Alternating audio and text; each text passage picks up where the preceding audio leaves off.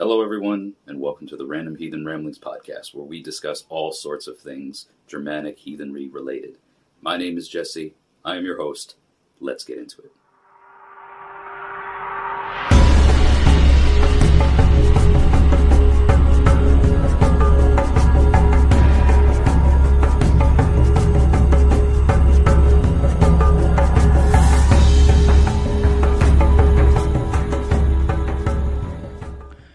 Well, hello, everyone. Hail and welcome.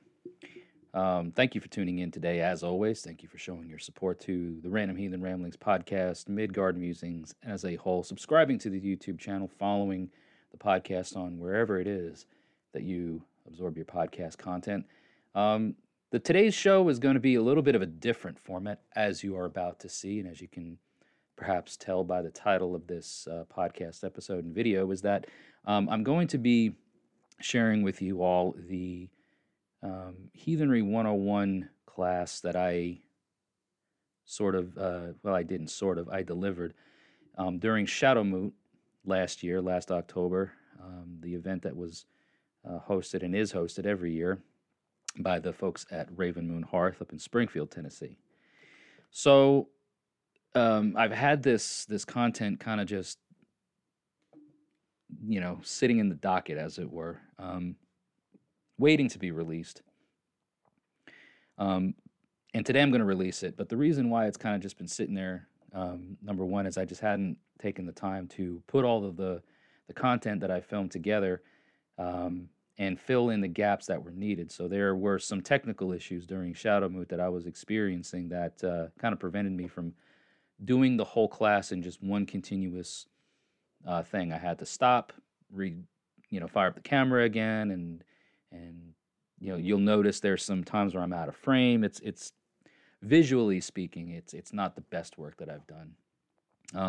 And again, thanks to the technical issues that I was having, where the camera would just stop recording, I'm having to come back and fill in some of those gaps. So there's going to be times where you're going to see me in the setting at Shadowmoot, as you're about to see here in just a little bit, and then there's going to be times where I'm going to be sitting here filling in those gaps that were left undone and that didn't make it into the final cut, as it were. So it's going to be a combined effort. So for all of those people that are watching this on the video platforms, you're going to see me going back and forth into some different settings, and it's going to sound a little bit different, look a bit different, of course.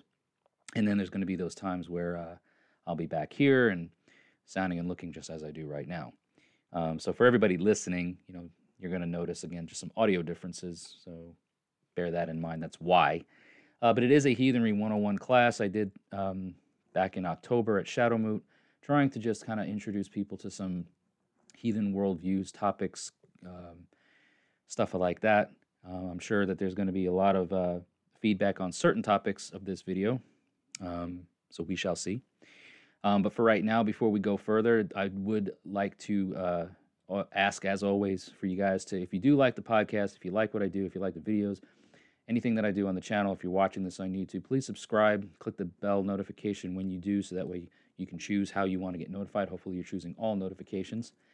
And be sure to share this video around, share this content around as best you can, wherever you can. Invite some people to jump down into the comments section, share your thoughts. If you do want to share your thoughts outside of the comments section, you want to remain anonymous, you can send me an email, and I will share your thoughts that way. Or I can also receive your anonymous phone call. You can call the Midgard Musings hotline. That number is 615-671-9832. You can call and leave a voicemail. You don't have to say your name, but if you'd like your voice heard and your thoughts heard on the podcast, leave me a voicemail. It's a Google voice number, guys. So again, you don't have to worry about me contacting you back or any of that information being shared. It's just a Google voice number. It's strictly for the podcast, for the channel. And so if you want to share your thoughts about things that way, you're welcome to do so. Don't forget to click on the Linktree link that's down in the description and show notes of this podcast, as every other podcast episode as well. It's going to contain all of my social media information, Patreon, my merchandise store, and any other ways that you want to choose to support, what I do here. So that's all there is to that, all the housekeeping stuff. You guys know the deal. But let's get into this Heathenry 101 thing that I delivered back into that I delivered back in 2022 at the annual Shadow Mood event. Hope you guys enjoy it. I'll see you back and forth here, different settings. But let me know what you think down in the comment section at the end of this video, and I sure appreciate it. Enjoy. Okay.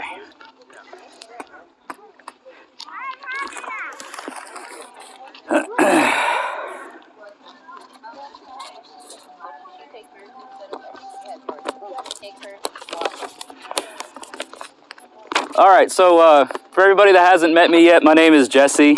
I have a YouTube channel. It's called Midgard Musings. If you guys like heathenry, Norse pagans type stuff, please subscribe.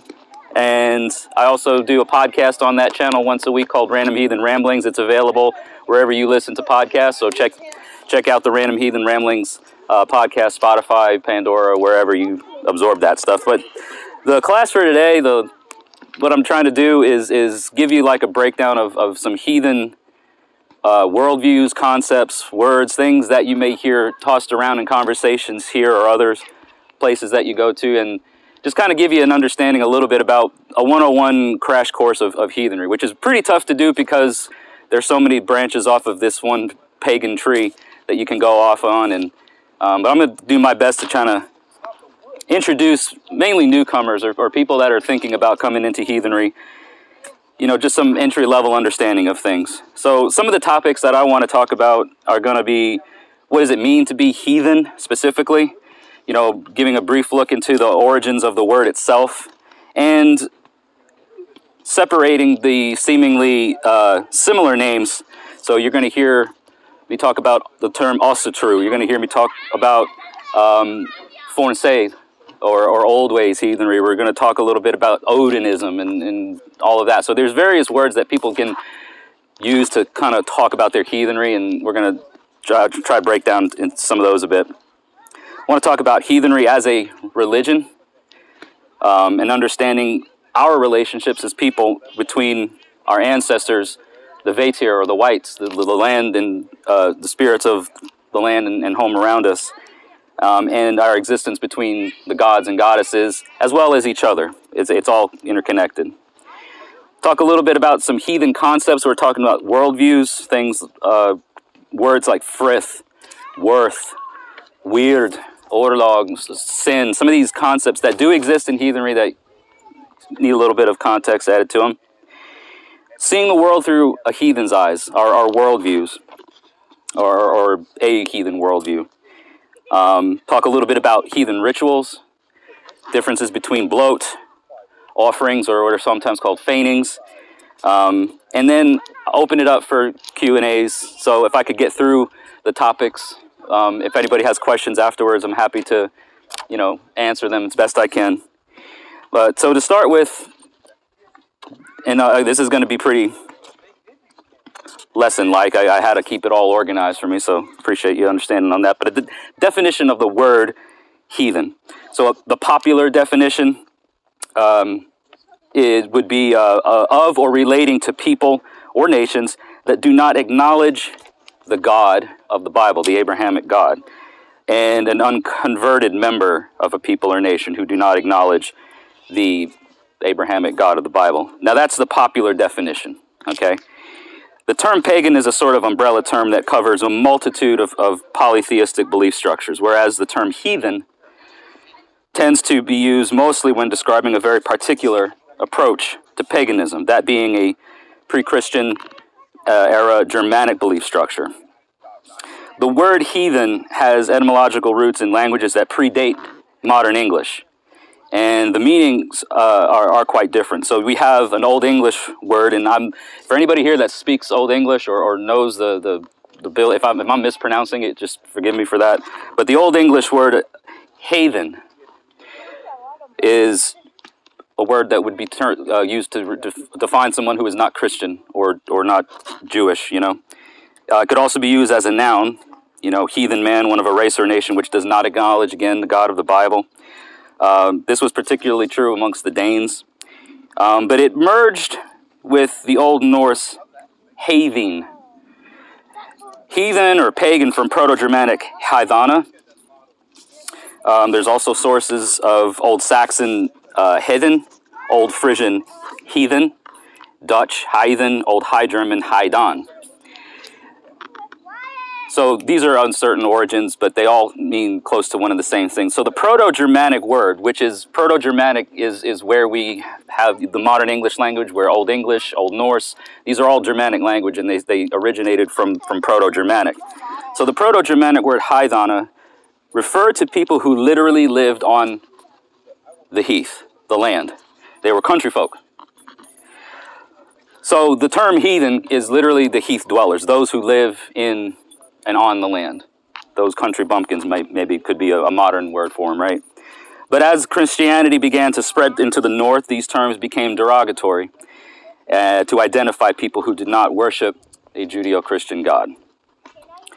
So under the term heathenry, you're going to hear various terms, as I mentioned before, used to describe the religious side of it. Okay, Asatru being one of them, Norse paganism, Germanic polytheism, Odinism, foreign faith, etc. Okay, they may seem like just different words to describe the same thing. But I do want to kind of break down some of these more popular ones and give you their specific meaning. So we'll start with Asatru. This is technically the modern term for the type of Northern European religious practices that we're talking about today, especially here in the United States. It's the one of the only recognized pagan religions in Iceland. They have a whole federation. The Ásatrúarfélagið, I believe, is the organization over there. But it is, if you were to identify as a pagan religiously, Asatru would probably be the one that you could legally adopt, right? But it's a compound word.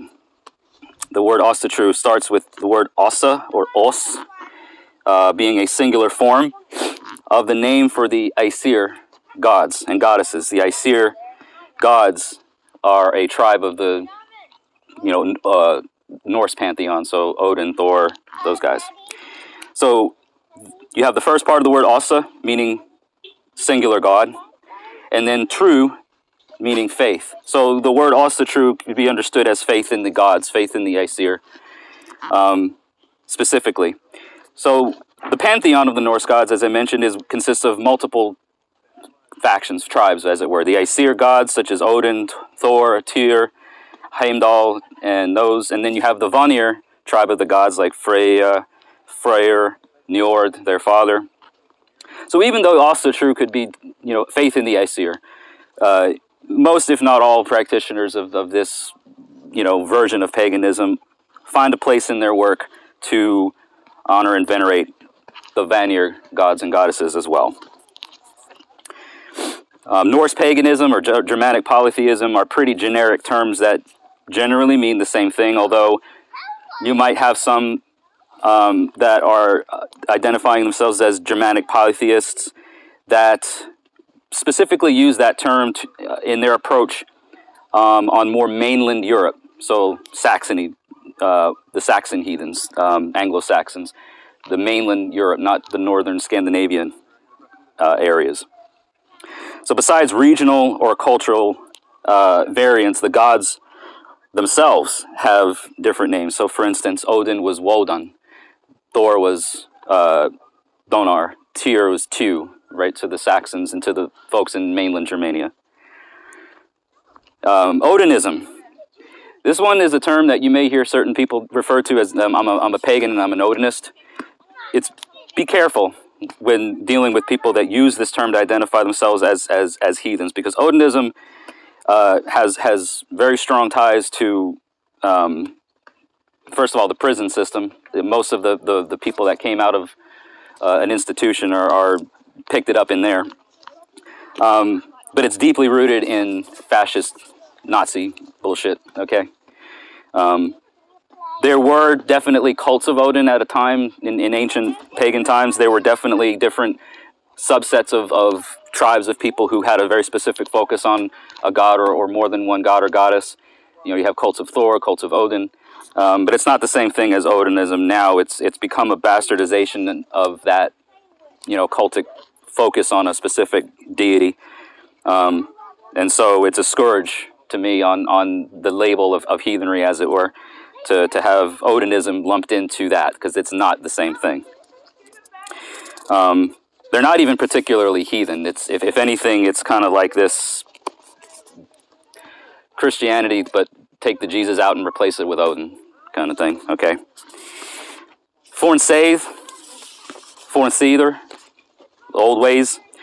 That's a word, or those words, Fornseidr, it literally means old ways. It's generally speaking or referring to folks who take a very historical, reconstructionist approach to the religion, deeply rooted in making sure that what is being done can be backed up by historical or archaeological sources. So Fornseidr heathens are usually the ones to really challenge anyone that says anything about, well, this is how it is, or this is the way. Well, where's your source, right? They're always asking for citations, and making sure that what they tell you is backed up by those sources as well. You may also hear the term Aldsidu, which is an Old Saxon word meaning old ways. It's again a compound word. Ald is the Saxon word for old. Sidu, seed, right? Ways, old ways. Very knowledgeable. I've learned a lot from folks who have a very historical reconstructionist approach to heathenry. They've helped point me in the direction of learning, source material and getting answers from what we have written down in those texts. But again, very, very extremely focused on historical accuracy to doing things like ritual and all that. So heathenry as a religion, now that we've kind of broken down the various names and terms, one thing I do want to preface is, much like what Jared was saying around the fire last night, is that nobody here can tell anyone else how to heathen, right? There's no instruction manual. There's no book of instructions to tell you how to do this. So you heathen how you want to heathen. But heathenry as a religion generate more than just the gods and the goddesses, right? There's more to a heathen's practice of as a religion than to just, deal with the sacred. We honor our ancestors. We recognize the living and spirits that are around us, referring to the Vetir, or whites. The gods and goddesses are definitely a part of the mix for such events as we're having here. There's interaction between people, there's interaction between the spirits and whatnot of the land, and then there's a dedicated time for dealing with and venerating and worshiping the gods. One important thing to remember, especially for newer heathens, coming into this, is you're coming into a way of viewing the world, and especially if you're coming into heathenry from a Christian background or any other religious background, you bring some of those worldviews with you. You can call it baggage, whatever, but you bring your past with you when you come into heathenry. And one of the things that some newer heathens tend to overlook is the importance of developing their own hearth cult. So hearth cults are what we do individually, perhaps as a family, within the sovereignty of your own huts or homes. And that's why much of the, religion of heathenry is unknown, because most of these traditions that were held and carried at a certain point in time were kept at the hearth level. They were done within the safety, the sanctity, the sovereignty of the home. They weren't written down. They were passed down orally, right? So one way that one family might do something is going to be different than another family that does something. It's going to vary based off of their customs and their traditions, their hearth cult, okay? And it rings true to how certain holidays, certain holy tides, certain major events were observed. For instance, we're, in and around the time of winter nights, like we heard about last night. In Norway, in ancient times, and the Norwegians would have it very closed off. There wasn't a big assembly of people to celebrate winter nights. It was done between the families only. Whereas the Swedes had something more like this, where it was a grander assembly, and it was a bigger to-do and had more community involvement. So hearth cult is our own thing. It's what we do and should be developed in that way. So before you get into what do I do with the gods, how do I give gifts, how do I offer, how do I bloat, how do I sacrifice, whatever, how do I do all these things with the gods, is you need to first approach how am I going to do things within my home, because that's where heathenry is the heart of it, is in the hearth, is in the home. So again, not telling you how to do it, but just when you come into heathenry, as you look to develop your practices in a religious context, consider the fact that you want to have a good, strong hearth cult first. But with that being said, some examples include such things as establishing a sacred space in your home, maybe a corner of a room, a mantelpiece above the fireplace, a dresser, cabinet, something that you can dedicate as the focus area of your practices, of your hearth cult, of your individual cultic practices. So call it an altar, call it whatever you want. But we know that even in folklore, it's Germanic folklore is rife with stories of Husvitir, or what are called Kof gods in the Saxon sides of things.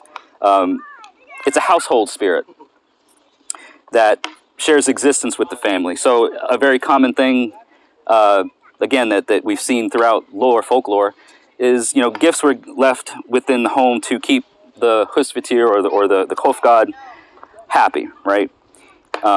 This could be things like coffee, grains, porridge, right? It was believed to keep the wights of the home, the guardian of the home, the god of the home, as it were, happy, because when the Kof god is happy, everybody is happy, right? So depending on your living arrangements, if you're thinking of taking this sort of approach, you can do something indoors, or you can also, if you have the means to do something outside, you can have an outdoor altar, or what's referred to as a hurger. These are also historical. There's definite documentation of stones stacked up to represent the sacred grove, or the vey, as it were. That's an Old Norse word for basically like an outdoor altar, an outdoor ritual space. And it's also to remember that it's also important to remember rather that the people that we share space with, right, our families, it is heathenry at its core, a tribal folk way. It truly shines best. Heathenry truly shines best when people of like minds can assemble and build traditions or customs that are going to work with each other. So kind of like what we're doing here, and the way the hearth is doing things. We're sharing in their traditions and giving each other, thoughts and ideas on how to develop our own traditions. And these activities can allow for things to happen amongst ourselves that reflect various heathen worldviews. So when it comes to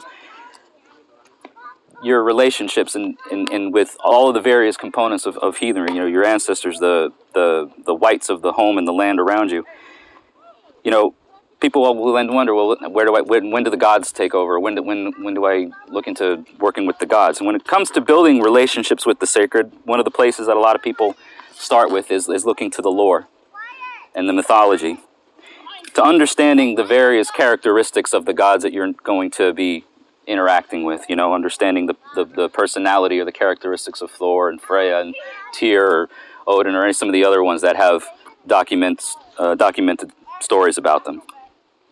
But that's really just, scratching of the surface, right? Knowing the personality or the characteristics, or reading a story about how someone or something did, X, Y, Z, that doesn't tell you how to do anything, So there's little written information on how the gods were venerated on the individual or hearth level. There's plenty of stuff that we can read about how it was done, where there was a community setting, where there were people around, and how the bloat was done and what was done. I'm going to be talking a little bit about that here in a little while. But at the individual level, there's not much, if anything, that we can take from. So that's where it comes down to developing your own hearth cult, focusing on your ancestors and the Veitir, and becoming solid with that. Because then, when you have those root things established, you'll be better equipped to approach, your relationships with the divine or the sacred. All right, so I'm going to go into heathen worldviews. Now, this is not 101 type stuff, and this is honestly not this isn't something that I could cover even on a topic in and of itself in an hour. We're talking about restructuring the way we view the world and the way we perceive things and the way the world works. But I'm going to mention a few things that are definitely part of a heathen worldview. Some things that the words themselves, their definitions, mean different things in a Germanic worldview. So I want to start with the concepts of good and evil. And this one itself could again just be in a lesson besides it, just the concept of good and evil. So I'm going to do my best to summarize it. These are basic concepts that mean something more than just their inherent definition of what is good, what is evil, right? You ask anybody what is good, what is evil, you'll get probably all similar answers. And that is, in ancient times now, societies had a pretty strict view of it. You were either in or out. It was inner-outer views of things. And so what was within was where the order and where society functions, and what was without was the wild, and there was no law. There was no, thank you. There was no law in the wild. There was the wild, and you were at its mercy, right?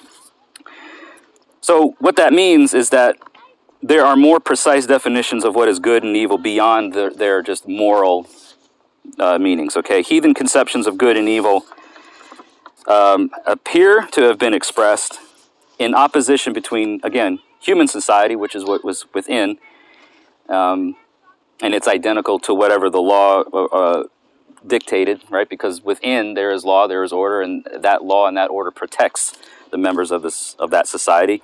And the wilds, or that which is beyond the sanctity of that inner space, is not subject to those laws. So in the Germanic heathen worldview, good, the word good, what is good, is deemed that which is lawful and right in order for society to function properly, while that which is evil opposes that.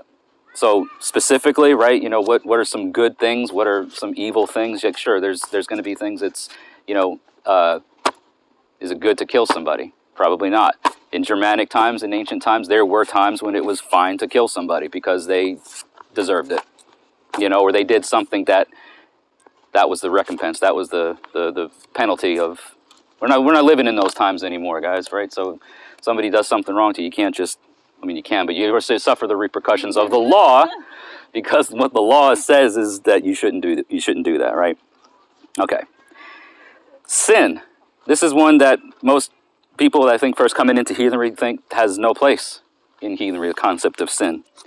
So it may surprise you that sin is a concept that exists in heathenry, but it is not in the same sense or definition as, say, a Christian concept is.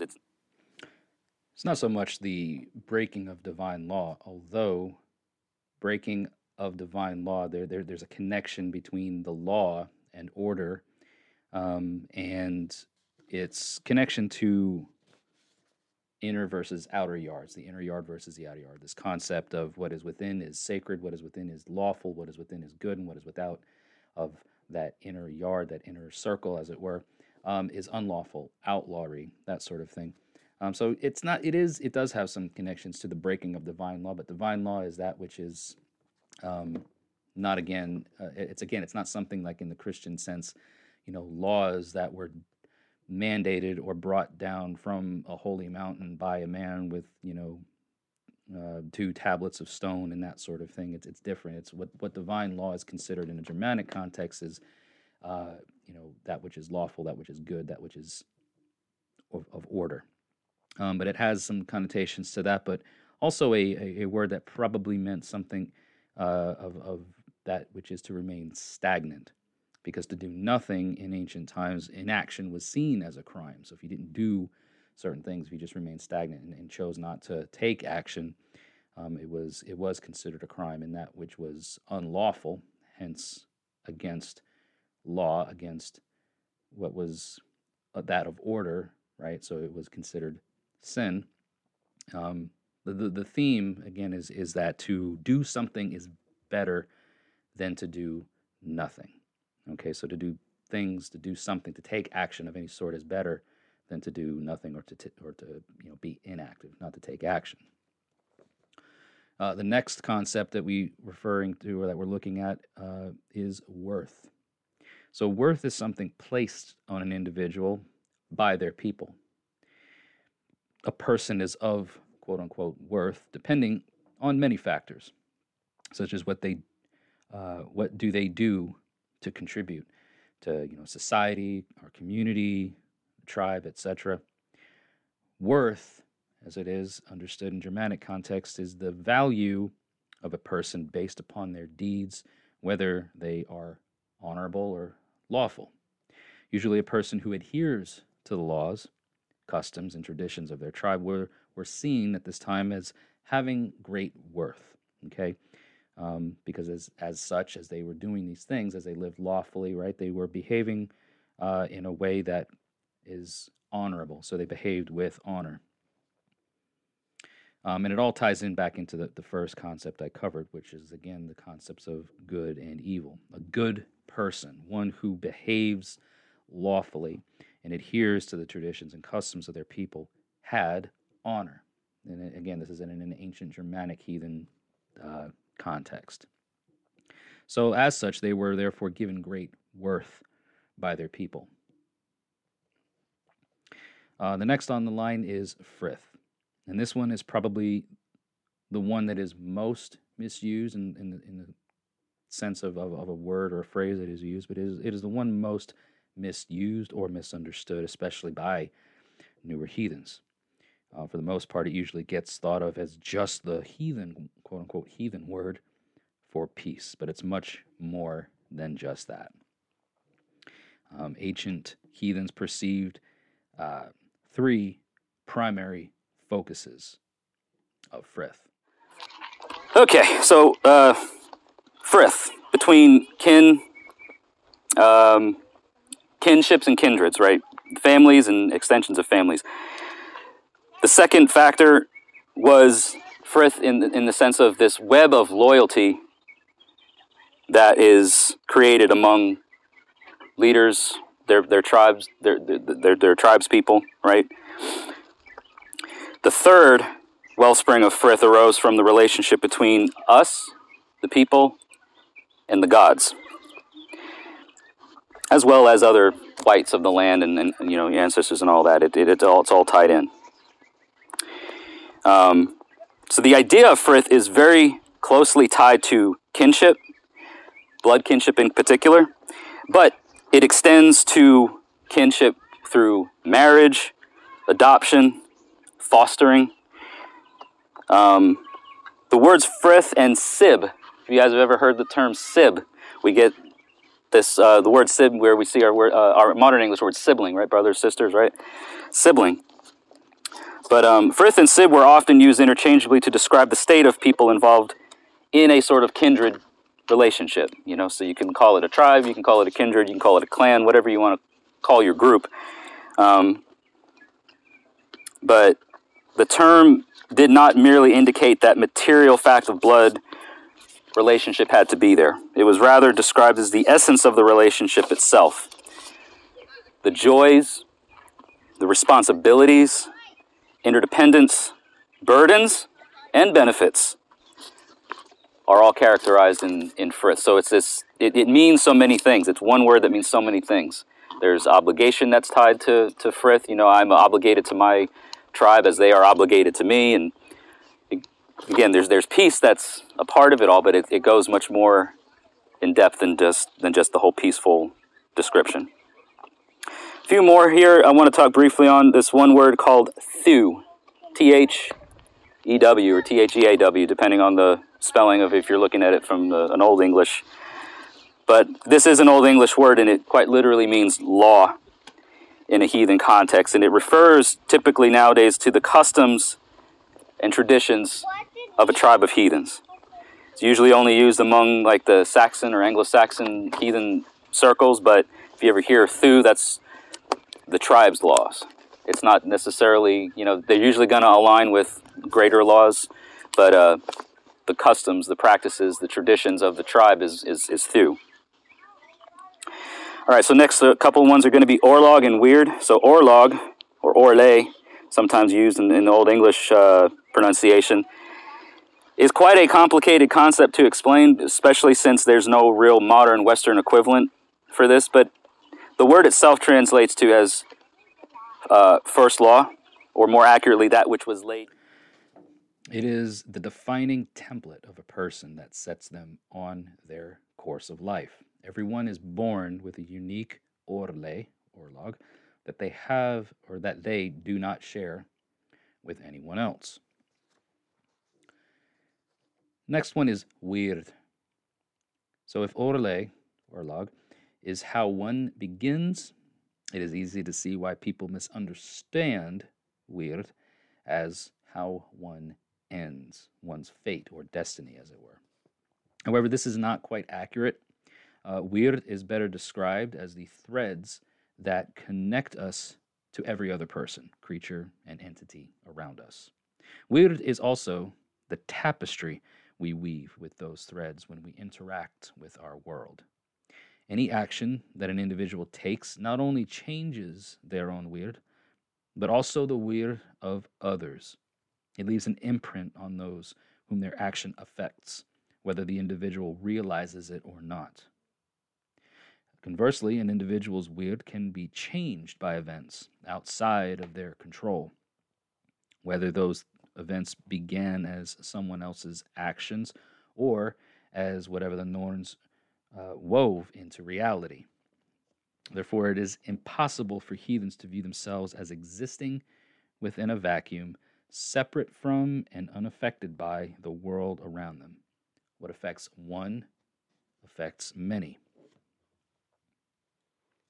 So we're going to move now into heathen rituals, talking about the topics of heathen rituals.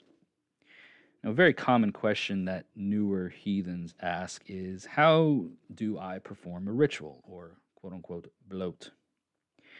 So it should be important to know some differences between certain quote-unquote types of rituals, and if one wishes to learn how to perform them. So remember, as I mentioned before, that there is very little known about the how, right?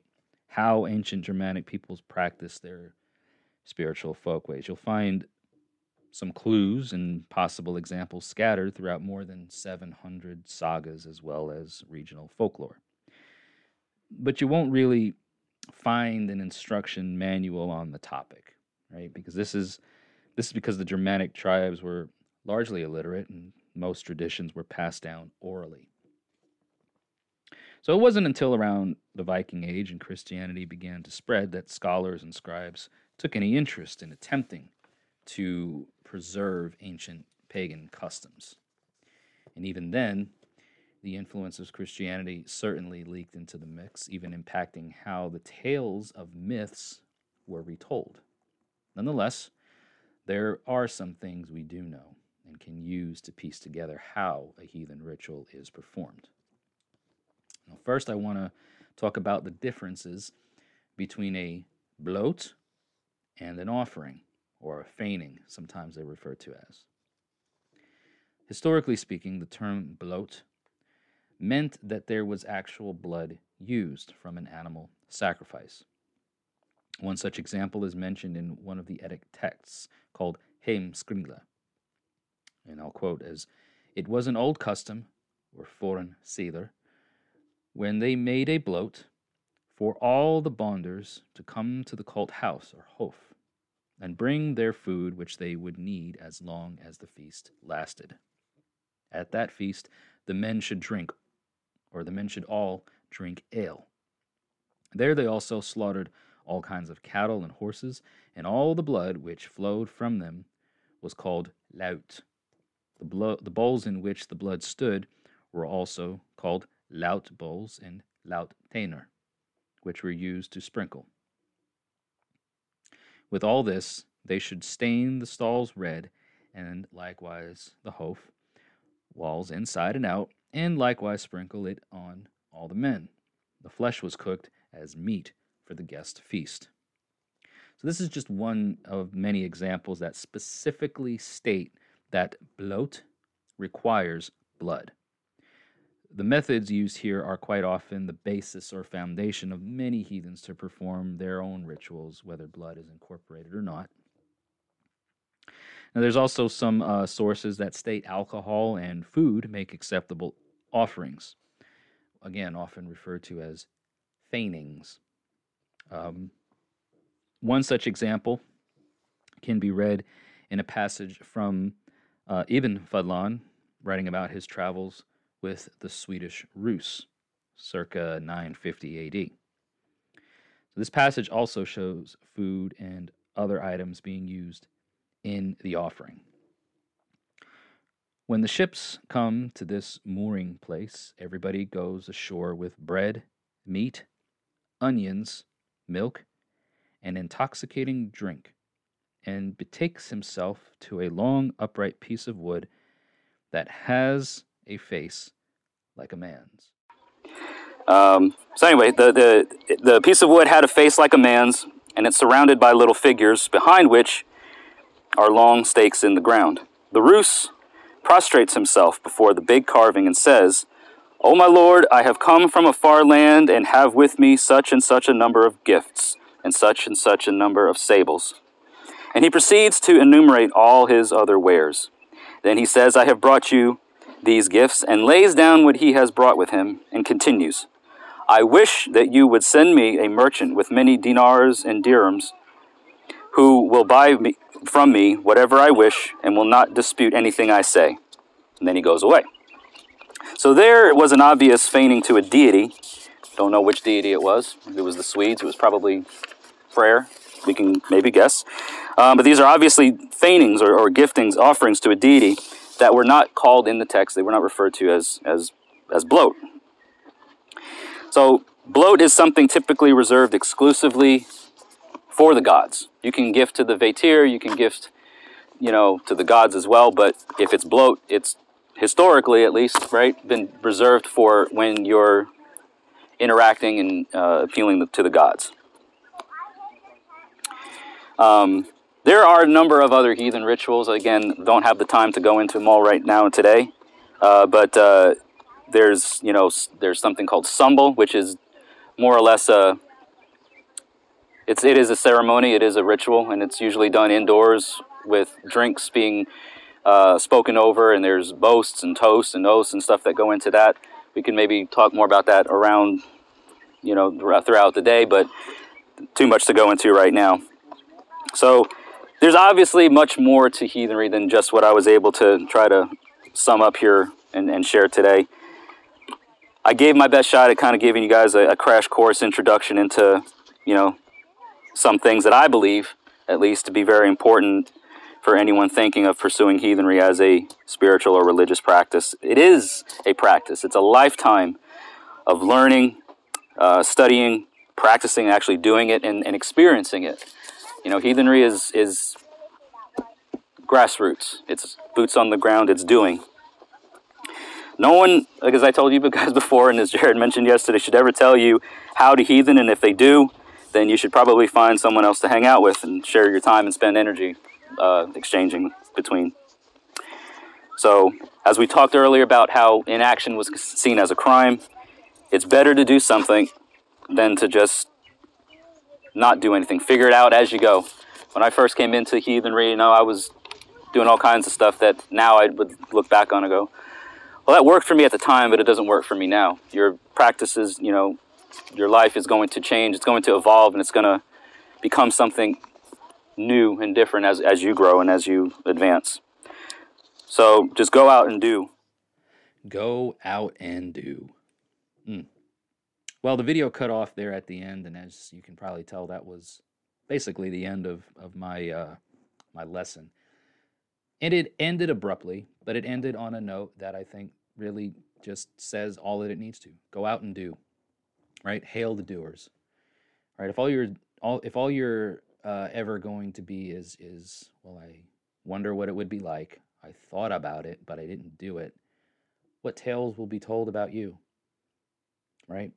And I know that not every approach to heathenry is going to echo the same, or you're not everybody's going to approach heathenry per se, with the same degree of interest or with the same focuses, and nobody should, right? I mean, yes, there is a place for groups of people gathering together, like-minded people wanting to achieve the same things, and they all mutually agree to do it in the same way, whether it's by, but again, it's by doing it. It's by actively living it. So, if all you're going to do is sit and think about it, then you're going to get left in the dust. I mean, just to be honest, you're going to be left in the dust because people that are the doers, that are seeking to make something happen, are going to be out there doing it. And so when it's time for the ship to set sail, you're either going to be standing on the shore wishing you had boarded, or you're going to be on that ship and you're going to be helping that ship set sail, and you're going to be helping do the things that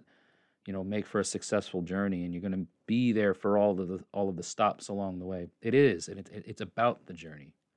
It's not about where we're going to arrive at per se. It's what are we going to figure out along the way? What stories will be told of us for the journey? What is the story that our descendants will tell of us around their fires, around their hearth fires, around their campfires, around other meetings of like-minded people? Our names, our reputations do not die. Cattle die, kinsmen die, and we ourselves will die as well. But one thing that I know will not die is the fair fame of one who has earned it.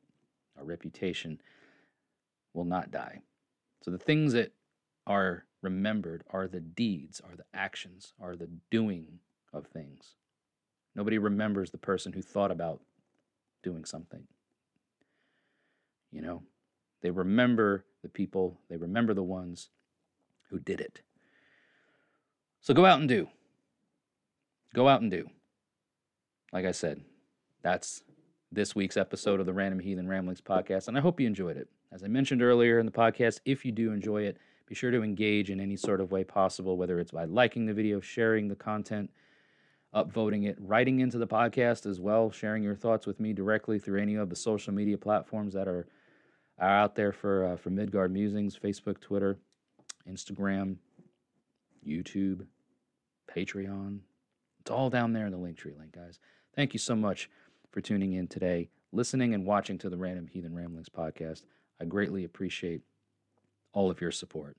Until we see each other again, may the gods continue to notice you, and may your ancestors smile upon you.